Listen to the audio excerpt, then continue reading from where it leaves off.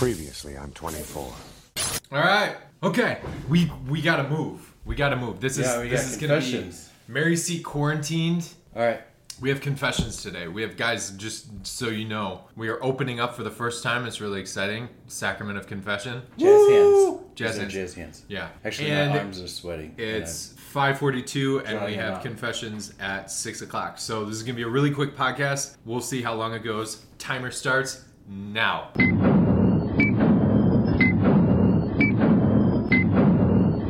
What are we talking about today? We're talking about the gospel for today, for Thursday. Okay. Great gospel comes from Mark chapter 12, verse 28 to 34. The scribes asked Jesus, which is the first of all the commandments? And Jesus replies, the first is this: Hear, O Israel, the Lord our God is Lord alone. You shall love the Lord with your God with all your heart, with all your soul, and with all your mind, and with all your strength. And the second is this: you shall love your neighbor as yourself. So it's rooted in this idea that Jesus is calling all of us to love, that we're made for love, and we're made to receive love.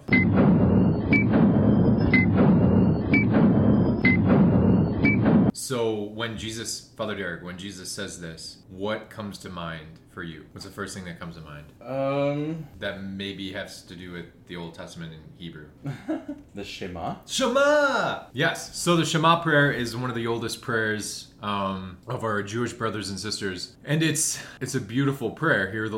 Hear, O Israel, the Lord is your God, the Lord alone. You shall love the Lord with all your heart, soul, strength, mind. There's a tradition in the households of faithful Jews where when your child is born, the father will go up to that newly born baby and whisper in the baby's ear this prayer. The Shema. The Shema. When the baby's born. When the baby's born, right That's after the baby cool. is born, he'll go up to that little baby's little ear and whisper that prayer to the baby, to their child. Now, is he whispering the first part, loving God with your whole self? Yeah.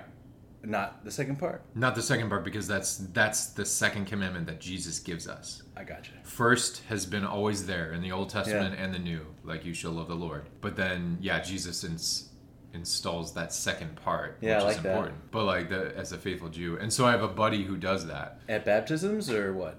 No, when they're born, or he whispers it all the time. He's a Catholic dude. No, he's a Catholic dad, and he'll do that to his kids. He'll just whisper the Shema because it all is rooted in that love. Before we can truly love our family, our friends, our spouses, we love God. Yeah. Isn't that awesome? Yeah, and then love all things in God. So love all God things first, and then love all things in God. Yeah, everything flows from that, and so I love that.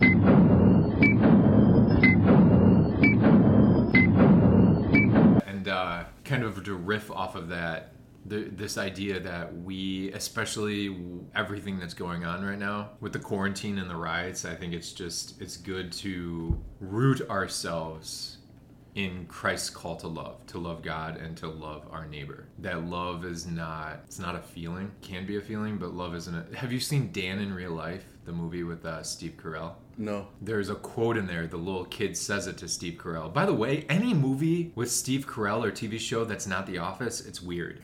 Do you agree with that? I did see a movie called Baby Boy, I believe. Okay.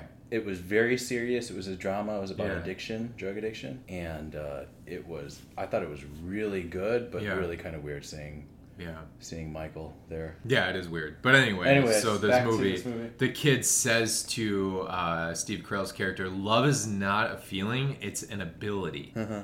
We have to practice it, and we have to do it even if there's no feeling. Yeah. And so look at any couple who has been married over a year. You know that you sometimes have to love when you don't feel like loving. Often. Most of the time. Love is an ability. And so all the crap, can I say crap on the podcast? Stuff, maybe? I've probably said that word before. Okay. Well, I think it's warranted. All the crap that's going on with, with just everything. To recognize that love is an ability. It's not a feeling. There are certain groups, certain whatever, that you may not feel like loving, but we're called to love. Love is an ability.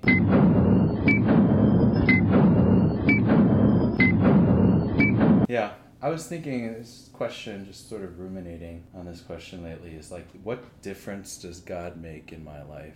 Yeah. What does that look like? How would I be different if I didn't have God, or if I didn't believe in God? Yeah. And I have to say, it would be radically different. I think God's love has so transformed me that all of life is different. My instinct, if somebody were to like say things that I disagree with, would be to hate them, to not talk to them. God's love, God's commandments causes me to get out of myself, to go beyond how this person's making me feel, right? Yeah. To choose to love God, and in loving God, I will be loving. He will transform me so that I can love others more fully and beyond myself.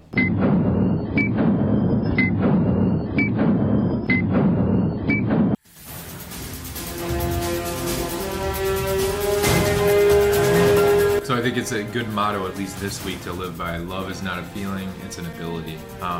So that was great, but we gotta go. We gotta go hear confessions.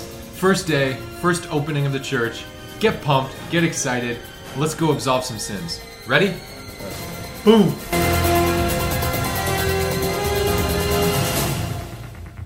Mary Seat Quarantined is a Mary Seat of Wisdom dynamic original podcast.